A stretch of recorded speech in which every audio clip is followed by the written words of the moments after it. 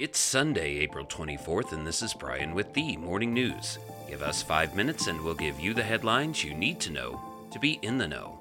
U.S. Secretary of State Antony Blinken and Defense Secretary Lloyd Austin are due to visit Ukraine today, Ukrainian President Volodymyr Zelensky said, in what would be the highest-level visit by U.S. officials to Ukraine since the start of the war.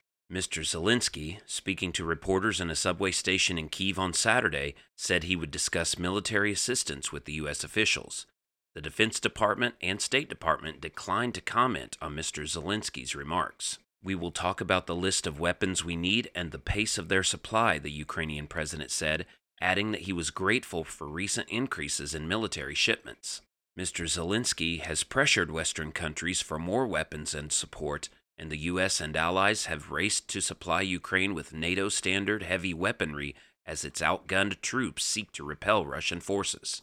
Around the world, searchers were looking early Sunday for a tourist boat that disappeared in rough seas in a remote part of northern Japan with 26 people aboard. Japan's military said it sent search aircraft to the Shirotoko Peninsula, a rugged area at the northern tip of Japan's northern island of Hokkaido, as hopes dimmed that any survivors could be found in the icy waters. A transport ministry official said the boat initially asked for rescue at 1:13 p.m. Saturday. Around 2 p.m., someone on the boat reported to the boat operator that it was tilting at a 30-degree angle. Earlier reports said the latter call happened around 3 p.m. After those calls, contact was lost. Ships and planes that arrived in the area hours later couldn't find any sight of the boat or its passengers. Back in the U.S., a man suspected of wounding 4 people in a shooting in Washington, D.C. on Friday was found dead in an apartment, along with multiple guns and a sniper-style setup, authorities said. The suspect is believed to have fatally shot himself as officers conducting door-to-door searches in northwest Washington neared his apartment, Metropolitan Police Department Chief Robert Conti said. Police believe the suspected shooter used a tripod and a rifle found in the 5th-floor apartment to fire on people below. 6 firearms were found inside the suspect's apartment, including handguns and several long guns, along with multiple rounds of ammunition, the chief said. "It was very much a sniper-style setup with a tripod," Chief Conti said. "Obviously, his intent was to kill and hurt members of our community." In other news, former Republican Senator Orrin Hatch, who played a pivotal role in major tax, civil rights, and healthcare legislation over more than 4 decades, at the age of 88. Mr. Hatch represented Utah in the Senate from 1977 to 2019.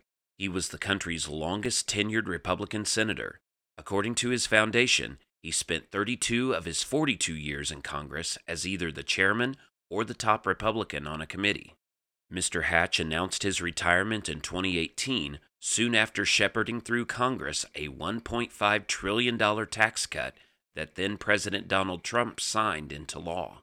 Mr. Hatch had worked on bipartisan basis with the late Senator Ted Kennedy, a Democrat, to co-write the Children's Health Insurance Program, or CHIP, which expanded health coverage for poor children. He worked with senators of both parties to pass the Americans with Disabilities Act, which he later called a top achievement of his career.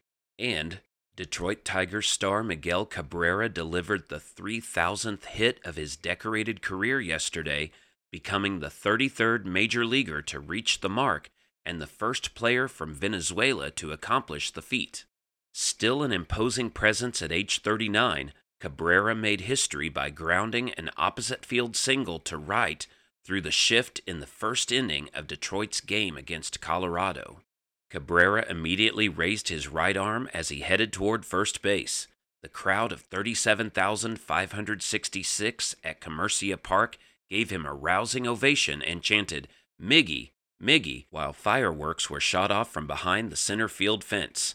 The milestone hit came on a 1-1 pitch from Antonio Senzatella, a fellow Venezuelan, in the first game of a day-night doubleheader. Now you know, and you're ready to go with the Morning News. These headlines were brought to you today by Podmeo. Start your podcast easily at podmeo.com, the world's #1 podcast hosting. Subscribe to this daily morning brief on Spotify, Apple Podcast, and themorningnews.com. Thank you for listening.